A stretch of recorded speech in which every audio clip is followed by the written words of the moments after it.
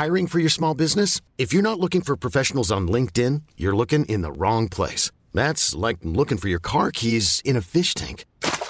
LinkedIn helps you hire professionals you can't find anywhere else, even those who aren't actively searching for a new job but might be open to the perfect role. In a given month, over 70% of LinkedIn users don't even visit other leading job sites. So start looking in the right place. With LinkedIn, you can hire professionals like a professional. Post your free job on linkedin.com/achieve today.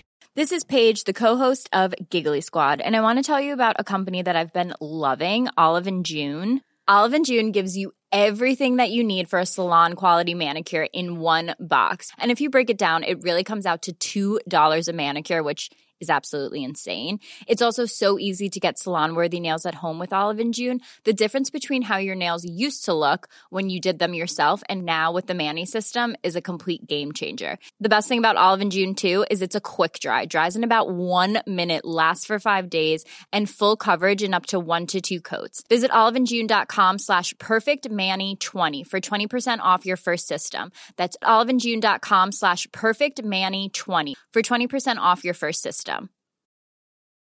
Life is full of awesome what-ifs, and some not so much, like unexpected medical costs. That's why United Healthcare provides Health Protector Guard fixed indemnity insurance plans to supplement your primary plan and help manage out-of-pocket costs. Learn more at uh1.com. Hey, it's Paige DeSorbo from Giggly Squad. High quality fashion without the price tag. Say hello to Quince.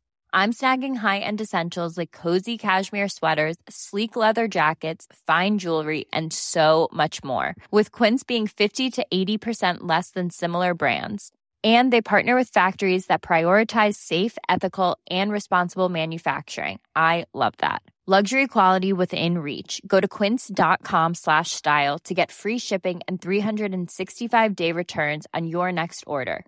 Quince.com/style.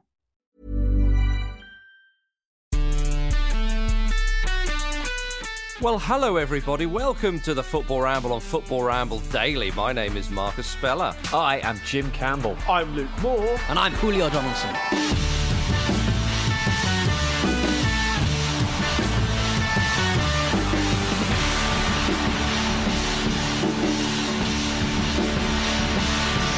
What a beautiful bank holiday, everybody. Making the use of the time off, are you? We certainly are. We're bringing you another Football Ramble. Good to have you with me, guys, even if it's remotely, Peter. It is. It's good. I'm doing all my bank holiday chores. I'm leaf blowing. I am pressure washing. I've got a leaf blower set up next to a pressure washer, and they're going at it. They're battling. Yeah. It's brilliant. I'm laying out bets which one's going to explode first. It's like Godzilla versus Mothra. Yeah, it's fantastic. For those unaware with your domestic situation, Pete, you live in a flat, don't you? And it's not autumn, so presumably you've imported these leaves. Well, no, actually, I think you'll find that Peter has escaped London back to his native northeast, as is as is the style. I stopped off at my popular school trip destination, Barnard Castle. Yeah, but Pete, as long as you were following the science home, then I'm sure it was absolutely fine. I was, yeah. Wait, I tell you what, if Pete did that, the big story wouldn't be, I can't believe he's done this. It would be, why did Pete need childcare? Yeah. Why did the lady let him do that? And also, I can't drive, so many crimes. Yeah. Well, we should move on very swiftly then, Peter, before we lose you to jail. Up the M1. Well, absolutely. Well, we enjoyed, or Peter, you very much enjoyed the Berlin derby, of course, on Friday night. Your beloved Hertha beat Union 4-0. Easy peasy. Yeah. Why? I just like how I've been awarded this team that I've seen You once. chose them. Couldn't stand. I think I was awarded them. You chose them. But I do believe. Yeah, they did very well. I didn't choose them. I think they were chosen for me by an email, if you remember, Marcus. Yes, now Sancho apparently is up there with Messi for goal involvements this season. There's a new metric under lockdown someone's come up with, goal involvements. Yeah. God, when you say an emailer chose you, again, you don't have to let the emailers be your overlords. Yeah, Pete, can I just chime in on this? One, you definitely 100% chose them. Yeah. Pretty sure you did it live on the show. Yeah. And you also said that you've seen them before, you didn't like them and it was rubbish and everything, but you chose them anyway, which meant we laughed. Secondly, Sancho didn't play for Hertha Berlin. No, I think Peter was making a wider point. Even for you, Peter, this is a tangled web quite early on. I was trying to move off. Sorry. No. Hang on. No. I think you'll find that Jadon Sancho does actually play for Hertha Berlin, and I don't have the facts at hand. But Peter, if he believes that, then he's played for them all along. And I mean, what are football teams anyway? They're just a collection of people. Jadon Sancho is a person. I get as Pete acted legally with integrity. I'm not going to take any further questions. No further questions on Pete Donaldson. Look! I believe he's acted as any football fan would, reasonably. Yeah, exactly, and with integrity. Exactly. Jadon Sancho's English. Pete's English. What's the problem here? Can we move on? Okay, right. It was 4-0, though, okay? That is a fact. That was true, so no further questions on my integrity. But, Peter, your favourite and mine, Matheus Cunha, with another nice goal. He scored a lovely one. I described it as Peter Unluvu-esque in the first game. Peter. He scored another nice little curler into the corner. Would you say there's also Unlovian, though? I mean, I do want to move on to the Dortmund Wolfsburg match, but yeah, it was an excellent goal. And there are going to be a lot of, because the eyes of the entire world are on the Bundesliga at the moment, there's going to be a lot of footballers getting picked up in the close season, whenever that might actually happen. I have to say, I do like Undlovian as a description of a goal. It sounds almost like Lovecraftian, it's got a sort of it's got a gravitas to it. Uh-huh. And it does. Impossible fascism, like old Lovecraft had. Well, yeah. This game, I mean, shout out to the Union keeper for getting one in the nuts very early on, but still playing very well, despite them losing 4-0. But, I mean, maybe I'm being harsh here. Either that or I've just watched Schalke too much. But the defending since football's come back has been absolutely horrendous. It's like one of the things we did expect, and one of the things we've seen actually in Germany, is the fact that home advantage seems to have just completely disappeared. I think there are only 2 home wins in this round of fixtures, which is strange but understandable. But the other thing maybe we didn't quite predict was the lack of intensity on display for defensive sides of teams. I mean, I understand how if you're an attacking player or a creative player, a lot of time perhaps you play on instinct and there's certain patterns and certain runs you need to make. But defensive players obviously have to be big on concentration and big on intensity. And we're not seeing that from what I've seen from a lot of the Bundesliga at the moment. And I wonder if it'll be replicated across the other leagues when they come back. I don't know if you, Marcus, have you noticed that as well? I think the defenders are socially distancing from the strikers. Yeah, I have done, yeah. I think the first week it seemed to be the strikers could not put anything together in the 6-yard box, and maybe it just takes one more match for the defenders to get back up to speed. Because you see that in pre-season, don't you? You always see like ridiculous kind of cricket scores when people go out on tours of the US and the Far East and stuff. But it's been poor, hasn't it, thus far? Yeah, well, there's been a lot of high-scoring games, but Dortmund Wolfsburg was one of the sort of more regular scoring games. Well, we did see Jadon Sancho play for nearly half an hour and registered another assist for those who like the stats. Goal involvement. It's a goal involvement, Marcus. I want to talk about the goal involvement. Well, they should all be involved in the goal. But Luke, you must be delighted that your beloved Dortmund are keeping the pace with Bayern. Yeah, as you can imagine, Mark, it's a very, very sort of emotionally charged afternoon for me. I mean, as you well know, as I've mentioned before on the show, when I was born, I was black and yellow, and if you cut me, I bleed jaundiced. Black and yellow. Terrible Gosport hospital. They called him the Bumblebee. Yeah, there's a lot of oxygen deficiency. For once, I'm not regretting all those Borussia Dortmund tattoos, Marcus. Yes. You thought your moment had come when they won the Champions League in the 90s, but no, it's carried Absolutely. on, of course.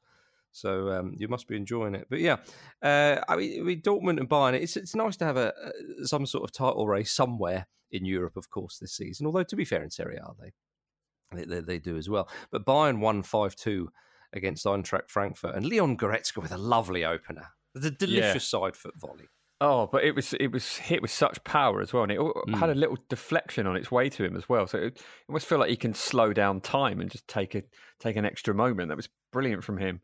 I tell you, I mean, this is not exactly going to be a shocker to anyone, is it? But if you look at players like Goretzka and Kai Havertz and Timo Werner, like there are some really, really top quality players coming through for Germany again, which is annoying. And you just think, oh God, have they got another generation of amazing players that we're going to have to wait out again? Yes, by the looks of it. Hang on, Jim. Their first round knockout in the last World Cup, is that not enough for you? Yeah, wankers. That was brilliant. I will never stop enjoying that, but it's in the past, isn't it? Yeah. And in the past, it must remain. Is there a situation that sort of dictates that I like that when an amazing goal is scored under these conditions, because there's nobody in the actual stadium, people will not think of these goals as being amazing goals because they're not celebrated like I know what you mean. Goals are. Yeah. It takes it like there are some incredible goals being scored in the Bundesliga for the first 2 weekends back after lockdown. Pete, you're absolutely right, and I think what's going to happen is, when you see sometimes people on the internet who've got no friends will do this kind of, I've written a big column about all the greatest forgotten goals in football history, right? Because what's happened is someone scored an amazing goal, but it's been in like a 5-1 defeat or whatever. I'm friends with those people. Your pitch didn't go down very well then, Luke. They didn't want it. Those losers on the internet. I haven't got any friends either, but I'm just not clever enough to write those kind of articles. But the idea is that if I was just going to say is that if we get through a situation where for a 6-month period or a year period even, there's no fans in football games, obviously in the grand scheme of things, 5, 6, 7, 8 years' time, it's probably going to seem like a little bit of an anomaly. We hope, because we don't want it to happen again. And if it does, I think you're absolutely right, Pete. I think people will see snapshots of those goals and they just won't be shared and they won't be as viral as perhaps they would, because it doesn't, to be perfectly frank, hearing that sound, it was quite a novelty when I think it was Haaland did it in the first game back for Dortmund, hearing that kind of pop and that slot of the ball hitting the back of the net.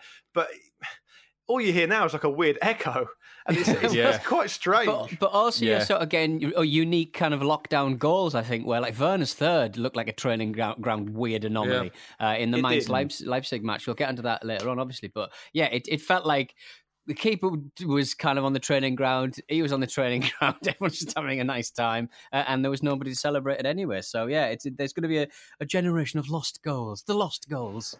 Yeah. I think Eintracht Frankfurt will be happy that a couple of their goals may get lost in the annals well, of time. I'll tell you what, though. I mean, Marcus, sorry to cut you off, but like one of the fucking big takeaways from that for me was Martin Hinteregger. I'm a huge fan of a centre-back being their top scorer this season. Yeah, but also getting a sort of hat-trick with 2 goals and 1 own goal. Yes, please. Jimmy's got 8 goals this season. Yeah, that's fantastic. Yeah. There was an amazing bit of commentary in that game as well from the legend that is Paul Dempo Dempsey, right? And it was perfectly timed and it was amazing, right? It was just ahead of the first goal. And he says, so great array of young talent on the bench for Bayern today. But here's Thomas Müller, ageless, timeless, remorseless, and he sets up the opener for Bayern. And it's like, what is he, the Terminator? Here's Müller, ageless, timeless, remorseless, and he sets it up for the opener for Bayern Munich. Remorseless.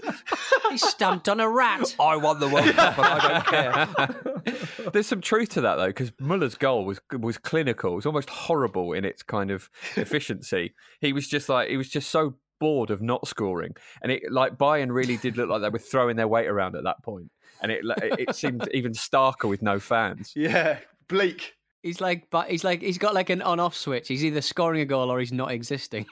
Yeah, remorseless. It was like Dempo was going to say, timeless, ageless, remorseless. Of course, he's come back from the year 2160. Like, what are you talking about? With a vaccine. Yeah. Are there any strikers or forwards that are remorseful? Yeah, sorry about that, everyone. Yes. Quite a few. Joe Linton. The post-match interview. That Leeds match earlier in the season. Yeah. I love the idea of just a post-match interview and going, yeah, at the end of the day, I'm just really sorry for the sadness I've inflicted. Yeah, I've hurt them today. Yeah. Even Chris Sutton wasn't like that. I'm also a huge fan of Martin Keown, who was on the co-coms, like religiously and dogmatically sticking to calling Kingsley Coman Koeman. Yeah, nice. Which is a completely different player of some repute who you probably played against, Martin, would probably be the clues you need to not call him Koeman. There was a lovely bit of action in the Berlin Derby on the Friday where the comms line went down from the actual stadium itself. So our very own Andy Brassel was effectively on core-commentary. It was very exciting. Yeah, nice. He did not shame us. He did not shame us. He didn't plug us either, though, did he? So, let's have a bloody word with him. You're right. He didn't scream "Football Ramble" daily. Forgot us, didn't you, Andy? As soon as you got your big moment, you forgot us. Again, completely apart from Andy, there was a lovely kind of moment like last weekend when obviously the Bundesliga came back, and like all of those kind of presenters who'd been doing Bundesliga commentary like right throughout the season were a bit like, "Oh, you're back, are you? Oh yeah. Now there's nothing to do. Now your new boyfriend's gone away. You're back with me, are you? Fuck you. Fuck." Oh dear. Jim, your Bayern Leverkusen team, they beat Gladbach 3-1. Kai Havertz leading the charge once again. Yep. He had a nice, easy one to start with, didn't he? And then a penalty that they were a bit fortunate to get, I think. But yeah, they looked comfortable, didn't they? And also, I love that at Mönchengladbach, they did what they said they would do, didn't they? And they had the cardboard cutouts in the stand. And one of them was Jan Sommer, who was not far behind the real Jan Sommer in the goal, which was quite fun. But yeah, I was very impressed with Leverkusen. I'm really glad I've chosen them because they just look very, very together and they were the better team by a long, long way. They look very comfortable in possession and very sort of dominant and direct. And yeah, I'm enjoying it. It's nice. And Kevin Volland is still to come back as well. Yeah, absolutely. Gladbach's Marcus Thuram scored. It was always nice to have a Marcus in there. And Sven Bender got the third. Yes. And it's always nice to have a Sven in there, Jim. Yeah, I'm a huge fan of Marcus Thuram scoring an equaliser with 40 minutes to go and legging it to get the ball out of the net. Yeah. Like, what? Yeah. Just save your energy, mate. It's like his dad, isn't it? It's like his dad in the World Cup. So I've seen what you do when you score. You become completely possessed. You become a madman. Remorseless. Yeah, remorseless indeed. I like as well. Can I just draw attention to the fact that Marcus very quietly, like a hype man in the background, after talking about it being nice for there to be a Sven in there, just added the line "in there," just in case anybody missed the little Sven reference. Get in there. But Thuram, joking aside, Thuram looks like a great player, doesn't he? There's a lot of excitement to be had about his future. Mm-hmm. Yeah, I should say so. My FC Köln side was involved in another 2-2 draw. This time they pegged back. It was Fortuna Düsseldorf this time.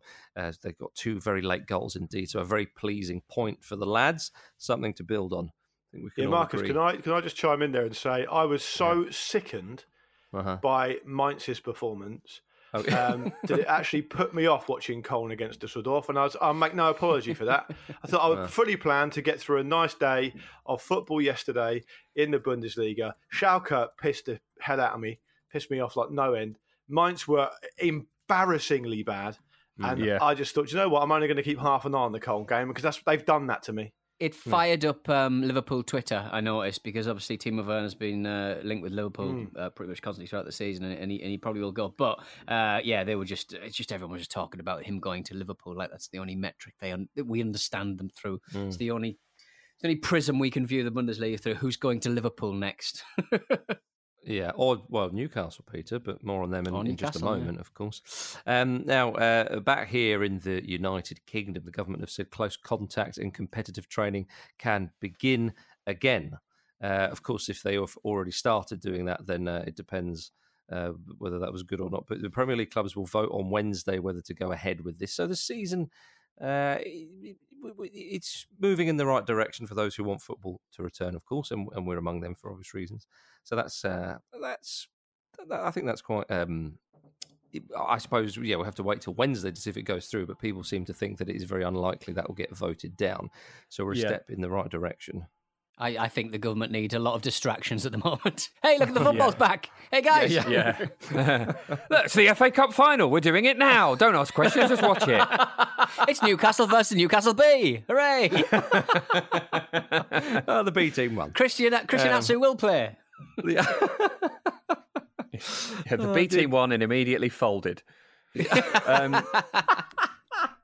Yeah, as I was saying, there is a potentially interesting sideshow to this as well, though, isn't there? That some players are still saying that they're not entirely comfortable with returning, and there's a lot of confusion over what their rights will be regarding that. So that I don't think that story's quite as cut and dry as we think yet. Well, I don't think there's a huge amount of confusion. I think the as part of the deal, as far as I understand it, the league and the clubs have to offer the players a chance to opt out if they want to, and so I suppose the further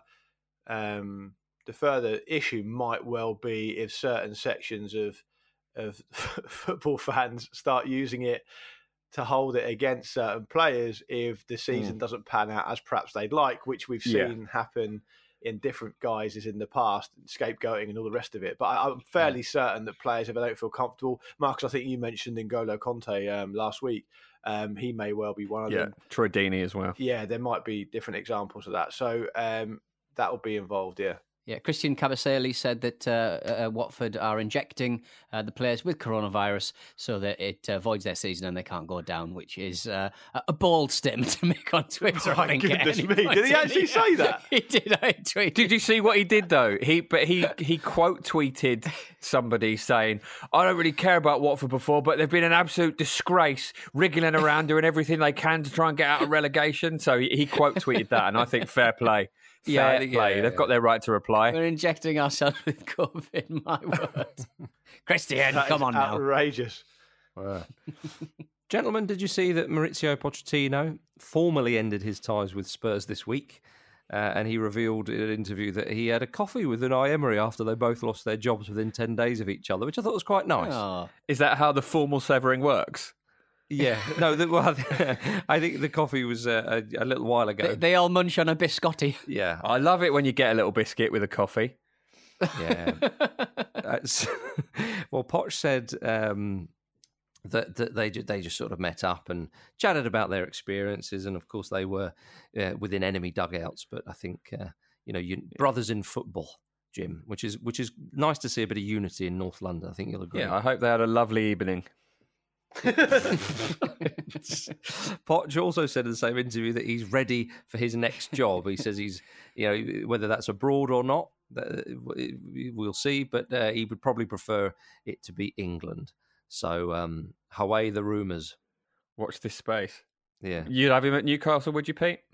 Yes, I would. I'd like to make that bet. Yes, I would. Oh no, they've got a manager at the moment, haven't they? Whether the takeover happens or not, I would definitely do that. Yes. Is it an improvement on what they've already got though? That's what you got to ask yourself. Yeah.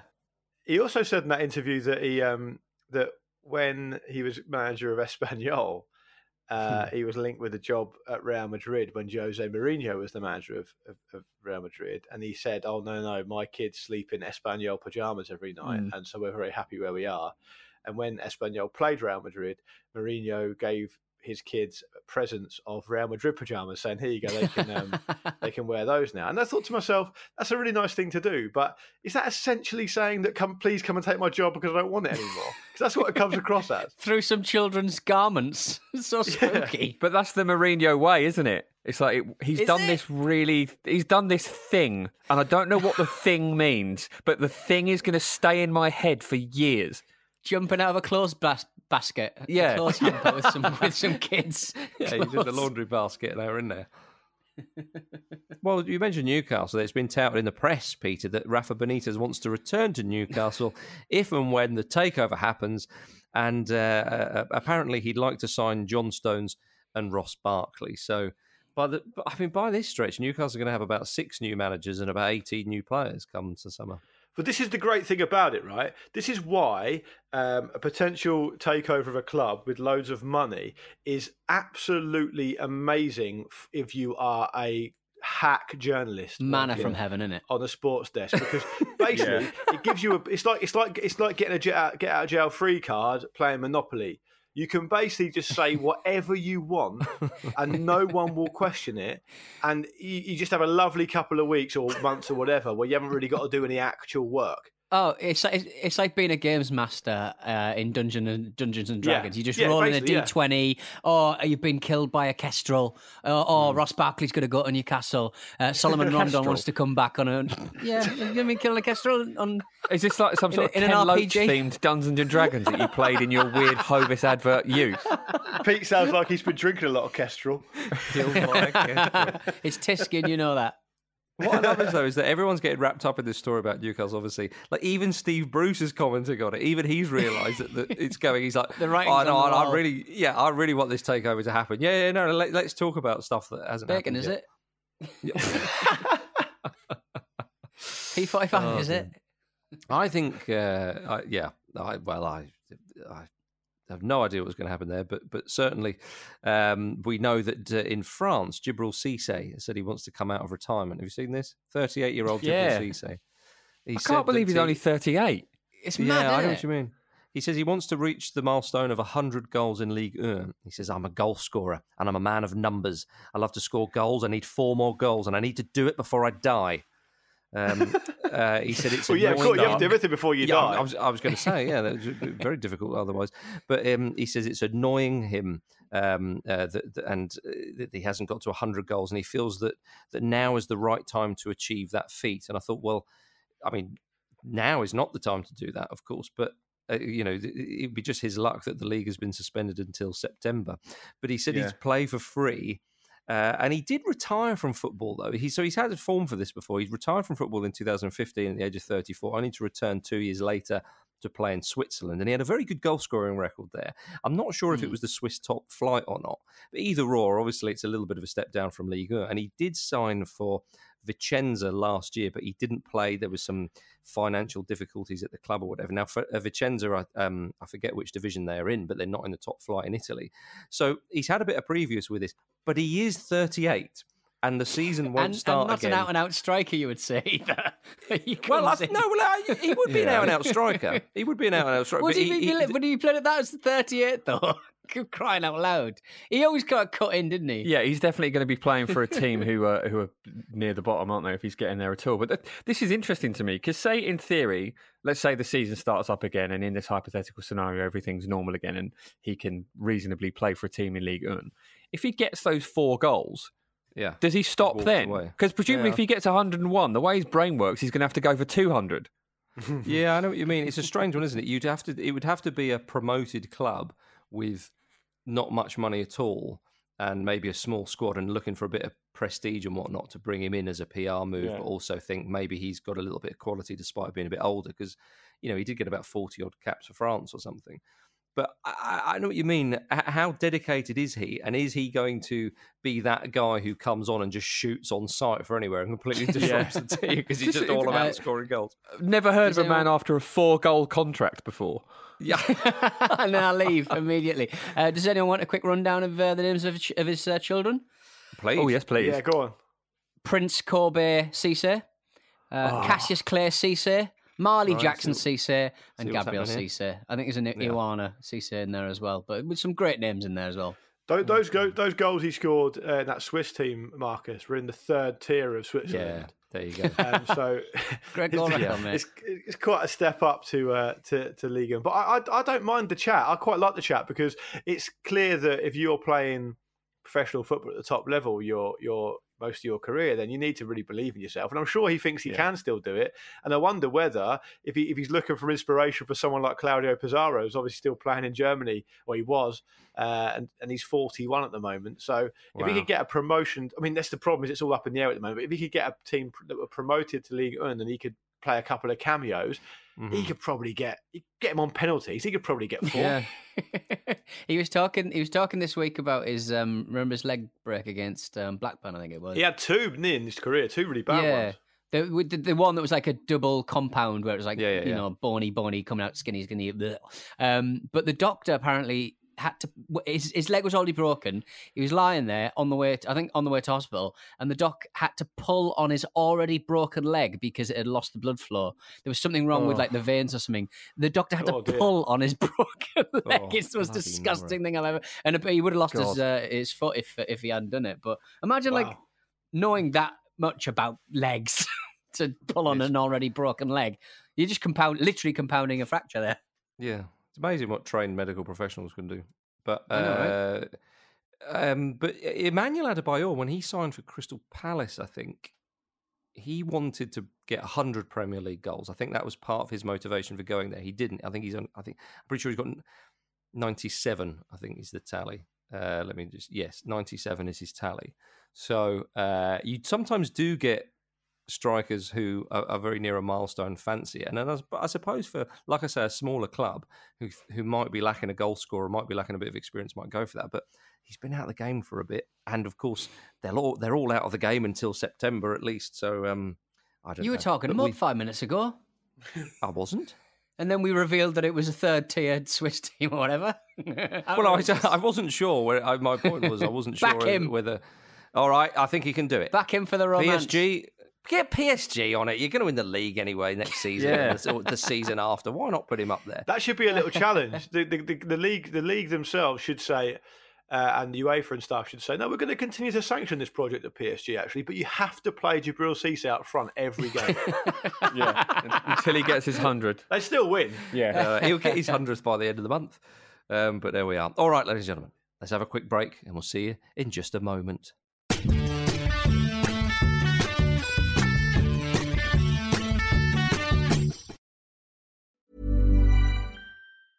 Small details are big surfaces. Tight corners are odd shapes. Flat, rounded, textured, or tall. Whatever your next project, there's a spray paint pattern that's just right. Because Rust-Oleum's new Custom Spray 5-in-1 gives you control with 5 different spray patterns. So you can tackle nooks, crannies, edges, and curves without worrying about drips, runs, uneven coverage, or anything else. Custom Spray 5-in-1. Only from Rust-Oleum. Hiring for your small business? If you're not looking for professionals on LinkedIn, you're looking in the wrong place. That's like looking for your car keys in a fish tank. LinkedIn helps you hire professionals you can't find anywhere else, even those who aren't actively searching for a new job but might be open to the perfect role. In a given month, over 70% of LinkedIn users don't even visit other leading job sites. So start looking in the right place. With LinkedIn, you can hire professionals like a professional. Post your free job on linkedin.com/achieve today. This episode of the Football Ramble is sponsored by BetterHelp. Life throws many different challenges at us, and as a result, we all have our own sources of stress. Whether big or small, those stresses can impact our lives in unpredictable ways, and if we don't address them, they can have an outsized and unwanted impact. Therapy is a safe place in which we can address these issues, learn to understand them, and find ways to work through them. Having therapy can be beneficial to anybody, not just people who've experienced major traumas, even if you may have not considered it before. It could be simply a time for you to get things off your chest, a way to learn positive coping skills, or how to set boundaries. Ultimately, it can be whatever you need it to be. If you're thinking of starting therapy, give BetterHelp a try. It's designed to be convenient, flexible, and suited to your schedule. All you have to do is fill out a brief questionnaire, and BetterHelp will match you to a licensed therapist. You can even switch therapists at any time for no additional charge. Get it off your chest with BetterHelp. Visit betterhelp.com/ramble today to get 10% off your first month. That's BetterHelp, HELP.com/ramble.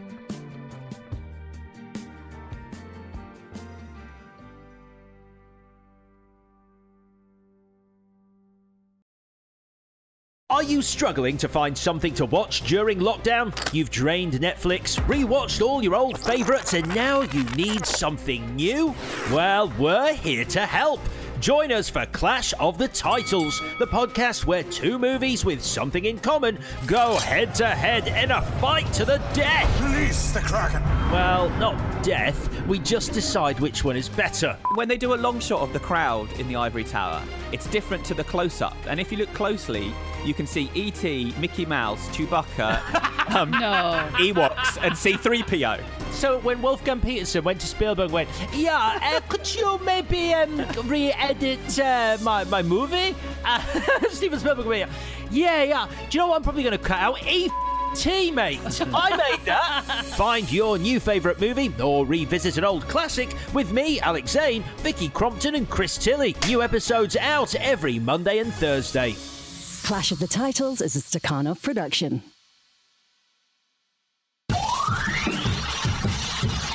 Welcome back to the Football Ramble on Football Ramble Daily. Guess what, everybody?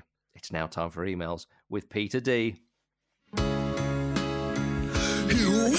show at footballrambledaily.com. And now Pete is reading it out. Well done. Peter D, I'll take it. Yes, it is time for emails. If you want to get in touch with the show, as that jingle just said, show at footballrambledaily.com. Paul Skinner has got in touch. Skinner! Hi, Pete / lads. I was watching season 3 of Netflix's Spanish language series, The Heist. The show basically talks about a group of criminals planning and attempting to execute the perfect robbery of the Bank of Spain. The episode in question, the leader of the group, the Professor, is planning the robbery in a Portuguese monastery. I could not believe my eyes when a pair of monks walked past the Professor. One of them looked like the Brazilian superstar Neymar. He even has several lines which are very random and bear no relevance to the plotline. Please see attachment below. And he sent me a clip of this sort of mini-series about robbing a bank in Spain. And yeah, Neymar is just in it, dressed as a monk, looking very much like Neymar, and not at all like a monk. It's really confusing. We'll stick it up on Twitter. It's so weird. But if you are watching season 3 of Netflix's Spanish language series, The Heist, I don't want to sashay our movie section into a big money TV adaptation. But Neymar is just rocking out in a monastery. It's called Money Heist, is it not? I think so, yeah. What did I say? Money Heist? Yeah, Money Heist, yeah. Yeah, it's translated. It's just translated. Well, Neymar's in it because with a name like that, I assume the plot is loosely based around Neymar's father's activity. No. Hello to Padawan Murray. Hi, boys. A quick email from the Tub. Listening to you sing. Berlin is the most underachieving city in Europe in regards to football, of course. Just a few others that quickly sprang to mind, though. Edinburgh. In a league that, in all honesty, could be there for the taking. Hearts and Hibs have contributed nothing except for a Hearts challenge out 15 years ago under the crazy Russian-Lithuanian leadership of Vladimir Romanov. Other cities that come to mind of recent years: Hamburg, Cologne, Cologne. We said capital cities. Oh, right. Well, it doesn't really matter. Edinburgh's population is a lot smaller than Berlin's, and also Glasgow is the dominant city in Scotland, and the two teams have dominated for so long. Whereas in Berlin, just piss off with your Edinburgh chat, mate. You're right there, mate. Yeah, sound a bit irked, Marcus. You're right. I've made my point. I think a thread has been pulled. Did we actually say capital cities, or did we just say cities? I don't know if we did. Oh, maybe we didn't, but I meant capital cities. All right. Well, cool. As well as Rome, two large... Well, the email section is full of emails like this, so we didn't. As well as Rome, two large clubs in Lazio and Rome, but struggling against what is a monopoly in Serie A. One league title between them in this century and only a couple of cup wins. As well as that, we can look at the Soviet countries and cities, even the likes of Moscow, CSKA Moscow, Zenit St. Petersburg, Shakhtar Donetsk, and Dynamo Kiev. Their capacity is that of a good Europa League run, well below the pinnacle of European football. I'm rambling now, so I'll leave it be. Thank you for keeping me company through the cold, naked shame of an hour-long bath. Sir, that bath is too long, so leave it be. I'd like to correct him, actually, because technically this century that Rome had two winners, because Lazio, they were crowned champions in the year 2000, and Roma were champions in 2001. And also, Roma did recently get to a semi-final of a Champions League. Lazio... Cool. Yeah, I mean, I think that Jim's shout of Berlin was particularly good. I have to say. I think there is a section in I think it's in Why England Lose, about the strange case of underachieving capital cities in terms of winners of European competition in particular. So I don't know if we did say capital cities, but shut up, Jim. I've run out of steam. I mean, this season, very much Liverpool, the capital city of Liverpool, will be winning the Premier League. So, yeah, and they are European champions. The Why England Lose shout from you, Jim, is particularly apt because that's going to be our next book club episode. So look out for that, and maybe we'll cover it on that episode. Smashing. Well, finally for now, Justin Griffith says, I applaud your decision not to do a COVID-19 starting 11, even if it does mean denying the world of Flatten Ben Arca. We're not going to be doing any COVID 11s, but again, we've had our cake and we've eaten it there. If you want to get in touch with the show, footballrambledaily.com. Love that. Now, before we get to the film club, Peter, you brought our attention to some hair crimes. Oh, my word. Everyone's come back from training with some amazing barnets. And obviously there'll be a lot of football, sports kind of organs that are doing a rundown. But like some people have been doing their own hair. They've been taking out the clippers and stuff. Some people are just growing out their locks. Ashley Young has hair. Who knew? We've not seen it for such a long time.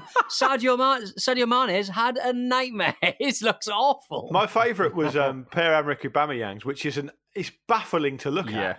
I've not seen that one. What's that like? Describe it. It's like, tell you what it looks like. The hair looks like, have you seen Carlito's Way? Have you seen Sean Penn's character in Carlito's Way? It looks like that. Oh my goodness, yeah, you're right. He's got a quite unusual hairline, hasn't he? And it's grown out to reflect that. Unusual is right. Yeah. Alison Becker's got some lovely, lovely long hair. Bobby Firmino as well looks, everyone's saying looks like Ross Geller when it's in the past, a young Ross Geller. It looks like Jackson. Young Ross Geller. It does. I think I have to say that I'm quite disappointed in the cowards who've shaved their heads. And I include you in that, Hector Bellerin, as much as I love you. All right, yeah. I think we've missed the opportunity to see some quite intense hair. Like James Maddison's looking pretty, looking like he's been living in the woods, but he's like he's embraced that, which is quite cool. And you're right, Becker looks fantastic. He should keep it that way. He looks like a 70s Brazilian. He really, really does. Did you hear also that Kiski Honda, who's down at Botafogo, he did this really, really late last night, I believe. He's in Botafogo playing for them. He's also the unpaid Cambodia manager. He was on Twitter last night asking if there were any social issues he should know about in Brazil. Aww. And he got his answers. He got some answers last night. Still getting them, I expect. Jair Bolsonaro. The president, to start with there. A lot of logging going on, Honda. But he's kind of a really interesting character in that, remember, it was last season he was trying to get signed for Man United and a couple of other Premier League teams, and he was going to play for free and all that stuff. He's an interesting character, one to watch, I think, in the future.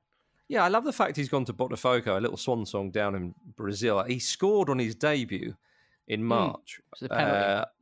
Was it? Okay, I remember that he scored, but I know Brazil, Bolsonaro, the president, is trying to push football to come back. I don't know. I think it may well have done. I'm not sure. So we may see more of Honda on the football pitch against all of their wishes. Yeah, Bolsonaro also said a little while ago after the Amazon fires that they had been paid for by Leonardo DiCaprio. So right, there's madness all over the world. But so Leonardo DiCaprio had paid people to set the Amazon on fire. Listen, do you know what? At least we can have a break from all this madness in a minute, and we can talk about the film we had to watch this week for Pete's Film Club. So it's not all bad, is it? An Amazon fire of its own. Yeah, indeed. Yeah. And it was the only film of the 3 golf films on Amazon that was indeed free. For obvious reasons, because it would have been a crime to charge anyone for that. So that leads us neatly on, ladies and gentlemen, to Pete's Film Club. Pete's Film Club. Films Feet Club. Pete's Feet Club, were you going to say that? You're just desperate to swear there, weren't you? My mind was like, don't say it. We don't want to go to the film club this week. I have to say it. Get it out there. Peter's become our torturer at this point, isn't he? Yeah. I really have. I mean, this was a thing we were going to be doing when there was no football. I was actually going to retire this feature this week because it was, the first film we looked at was obviously Goal 1. We did Goal 2 last week, and Goal 3, I thought, gave us a little bit of cadence, it kind of wraps everything up. But then I watched Goal 3 taking on the world and decided we simply can't end it here. We won't end it here because it is the worst piece of shit I've ever seen in my life. This is what Goal 3 taking on the world is about. With football's World Cup as its backdrop, this is the story of 2 players in the England team who want their country to win by scoring the winning goal in the final. Their journey is filled with humour, romance, tragedy and redemption. Liam Adams is coming forward. I'm not surprised about this because he was always going to be a potential penalty taker, but it's a big moment for him and for England here. He's got to try to beat Ricardo to keep England's hopes alive. Goodness me, the pressure must be enormous down there as Adams steps forward here for England.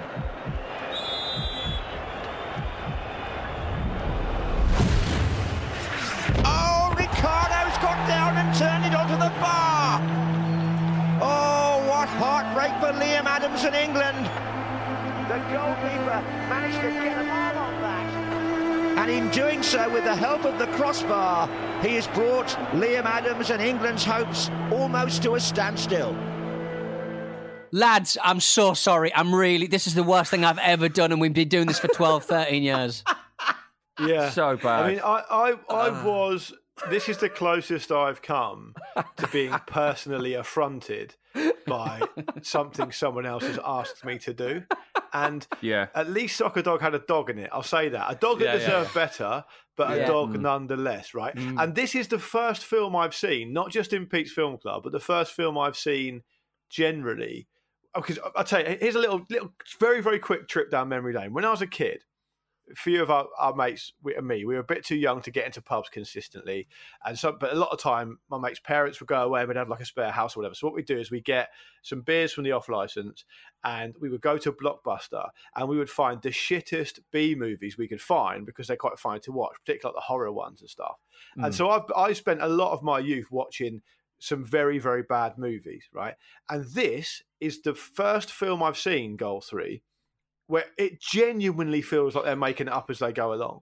Like the first 10 or 15 minutes, it's almost like you can't kind of ground yourself in what's actually happening. Yeah. Like it's an endless procession of like offensive cliches, bad acting.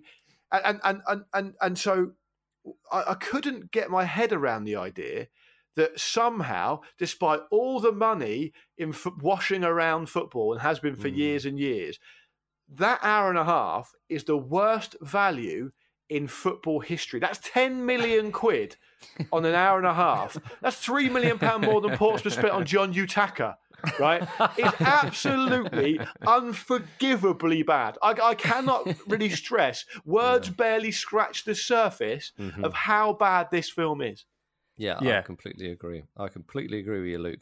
And the problem is that it really disrespects the already shoddy goal film franchise or whatever it is. Because you have the first film, which is kind of like, all right, okay, a bit of sort of fun and nonsense. Okay, fine, we'll let you have that. Okay. And then the second one comes along, which we talked about last week. It's kind of like, that was a bit weird, but I suppose it's sort of in line with what's going on. Right, okay. And then this one is kind of like, no, hang on. You've gone so far, because I think one of the criticisms that we had of the goal films is that it jumps so quickly. It's kind of like he meets this guy who says, I think you could play for Newcastle. And then the next minute he's training with Alan Shearer and all the boys. And you think, well, hang on, whoa. But I appreciate they don't have a 10-part series on Netflix to kind of draw out the story. But there is, so you have Santiago, the main character, and you're with him through the first two and his life and so on and so forth. And then straight from the off on the third, he is pretty much just discarded as a background character. You're introduced to two new characters who also play for Real Madrid. Everyone plays for Real Madrid. And you're like, hang on, where are we? And as Luke said, you're not grounded in anything. They couldn't even afford Kuno Becker for this one properly. Yeah, I know. That's it. It was so crap that words fail me. Well, Mike Ashley's in it.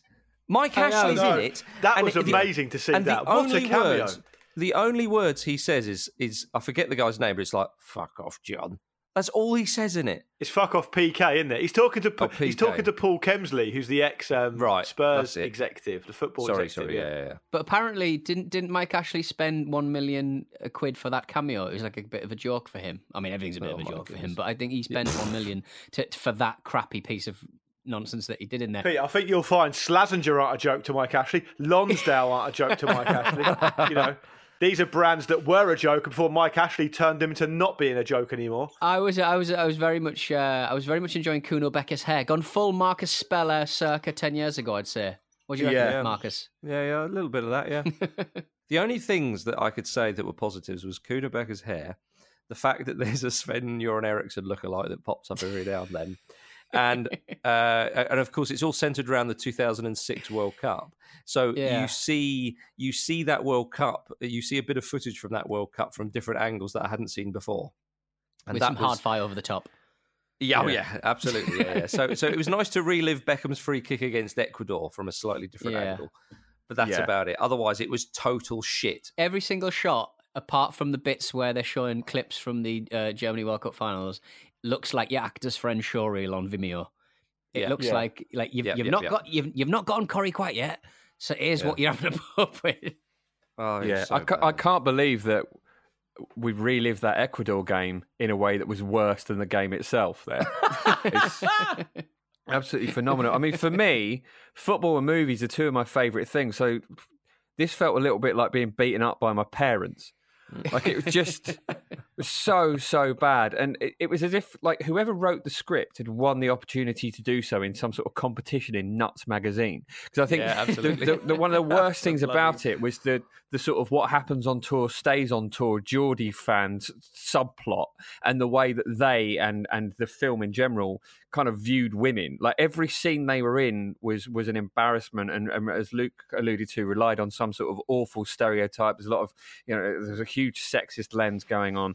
And the bit where they meet some Jamaica fans and they immediately start smoking weed, like it's such Little England bullshit. It was so hateful. Whoever wrote it did such a poor job of actually, lending it any dignity. And as you say, I was like genuinely annoyed for the makers of the first two movies, because they're not exactly The Godfather Part 1 and 2, but like they stood up as movies. But this just really sort of undoes that. Like the romantic bits, like the few that there were, looked like Savage Garden videos, and like just who are these two guys as well? It'd be like if in the first 10 minutes of John Wick 3, like he sort of like, had a little rest behind a table because he's been shot or whatever, as John Wick repeatedly does. And then the rest of the movie was about two extras. Like you just don't really see John Wick again. One of them looks. I mean, I'm not going to spoil. Well, I am going to spoiler it. Spoil it for crying out loud.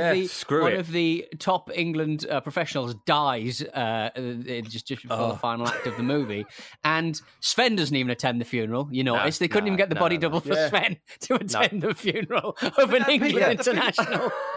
The thing that absolutely stunned me about that is you're absolutely right to point that out. And someone earlier mentioned the idea of these four Geordie mates who are from the first movie and just cameos in the first movie, and they play what someone else described as a subplot, which I thought was very generous. But I get the point. But the thing about that is, Pete, talking about the funeral, the four Geordies, one of them is a taxi driver who once gave the main character, the football player, a lift. They're all at the funeral. They've got invited. They're also at his wedding. They're at his fucking wedding. How are they there? The guy's fiance's there. Obviously, is rather upset because her fiance's just died, and yet the funeral. Yeah, suddenly the funeral becomes a quite sort of rather laid back affair, and one of those Geordie fans walks up to her and just mumbles in this sort of stereotype accent. Thanks very much, Bet, for letting us come and give her respects, like how are you, like, and she just smiles, and it's like. Right, thank you. Appreciate that. And and it's it is utter. I can't. Don't see this, ladies and gentlemen, for crying out loud. Don't even sort of go. Don't even think to yourself, yeah, exactly. This is a joke. Don't. This is really, really depressed us. Yeah, I hated it. I would like to name some people: Simon Giles, the visual effects supervisor, the compositors, Richard Fox, David Emeny, Robert Willis, Ryan Hutchings, Alexander Jovanovic. They had their work cut out because they basically just went, right, can you make it look like a footballer is playing football in the World Cup, but do it on an iPhone app? Can you do it for a budget of £100? Because it consistently... And they know it's bad because in the in the credits, the focus puller, the guy who's trying to tie it all together, he's allowed a little nickname, Jonathan Chunky Richard. He's in the credits as Chunky Richard. They don't care. They don't care about us. This is open contempt. And Mike Ashley is at the root of this. I'm sure of it. Yeah, he is. He thinks it's funny. It's just another little dig at you lot, isn't it? Like the guy that played Charlie Braithwaite, the guy who dies, and frankly, I don't think he died enough in that movie. They should have dug him up and killed him again. But he couldn't look less like a footballer. And the bit at the start of the movie is that he gets offered a chance to be a footballer becoming an actor. So it's like this attempt at this meta reversal of what's happening in the first two movies. And then they just go to Romania and have a go at some gypsies. It's just but how bad? Yeah, exactly, yeah. But how bad is it, though, when... So the guy Charlie dies and his teammate... is it Liam? He's also in the England squad. And you think, OK, Liam's going to now come on and score the winner for England. But no. The film actually stays a bit true to life. England play Portugal in the quarterfinal, of course, in 2006 World Cup. And they lose on penalties. And Liam steps up to take his penalty. And you think, oh, how are they going to... have him score and England carry through. No, he misses his penalty and England go out. And then you see the actual footage of the England players going around the stadium as they did with Beckham and co, sort of applauding the fans and looking very, very upset. And he's there and his mate Charlie, of course, died. And he just then sort of solemnly takes off his England top and it's just got R.I.P. Charlie on it. And he's sort of walking around. I screamed at that moment, Marcus, because it was so weird. He's just missed a penalty. And he takes his top off and he's so badly turned. R.I.P. Charlie. Fucking hell. This is a waste of time then, wasn't it? You know, Yeah. it's not Andres Iniesta scoring in the final and whipping his top off and honouring his mate that way. It's kind of like, I had this planned. Oh, there's a couple of bits you guys have we haven't mentioned, which you've got to mention. One is the appearance of Tamer Hassan, who for some reason, why is he wearing shorts and socks? He just sits around with a lanyard on, just saying, "Come on, get amongst it, yeah." And the second bit is that when at the beginning when the guy who's apparently good enough to play for Real Madrid in England is going to appear in a movie, despite not having any idea what the movie's about and having no one accompanying him there. Obviously not seen a script beforehand. He's still doing it, right? That's bad enough. The worst part of it is where they find out they're a part of the England squad because someone apparently rings one of them and just says, "I'll tell the other guys, will you?" Because he goes, hangs up. We're both in the England squad, Ray! So why is he ringing him? It's a big moment, that. You probably want to be ringing the guy himself. Charlie, the bloke who actually appears in the film, as I said, he looks like Robert Asquith. He looks like the 70s. He's got a very old man's face. He's supposed to be playing. Yeah, he's supposed to be. I would be questioning his passport if he was signing for a football club. To be quite frank. But his last role was. Loath as I am to criticise actors' trajectories, but his last role was on a straight-to-video on-demand romp with Thomas Turk, who's called Avengement. Love that. So wow. If you want to continue his watching him, that's where you can watch him. Don't. Well, we look forward to goal 4. Yeah, big time. I genuinely want Kuno Becker to be able to be given the chance to put this right now. I see what he means. I see why he's so angry. Look, this should be a tier on our Patreon. We just get this done because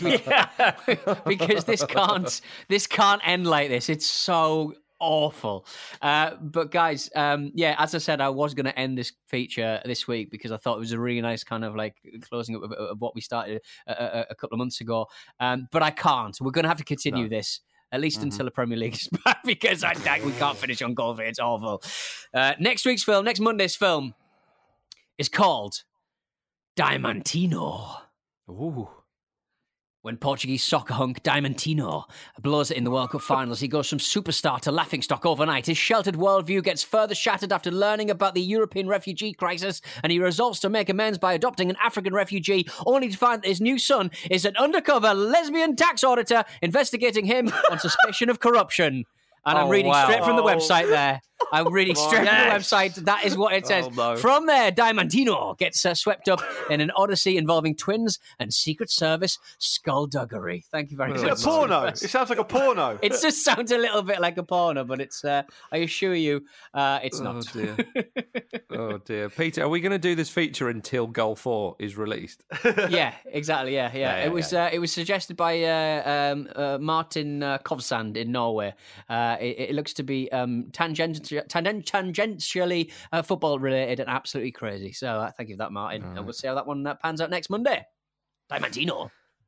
Diamantino. There we are, ladies and gentlemen. We've reached the end of today's football ramble. I hope you've had a bloody lovely time. If you want to ensure that you do have a lovely time today, do not watch Goal 3 for crying out loud. I'd recommend Soccer Dog 2 over it.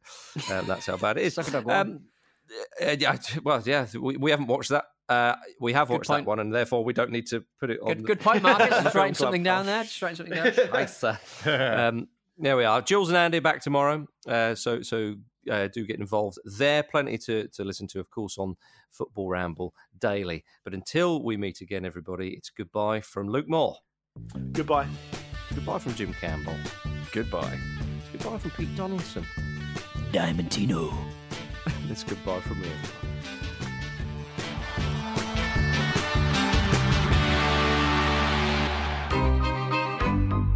This was a Stakhanov production. Small details are big surfaces. Tight corners are odd shapes. Flat, rounded, textured, or tall. Whatever your next project, there's a spray paint pattern that's just right. Because Rust-Oleum's new Custom Spray 5-in-1 gives you control with 5 different spray patterns. So you can tackle nooks, crannies, edges, and curves without worrying about drips, runs, uneven coverage, or anything else. Custom Spray 5-in-1. Only from Rust-Oleum.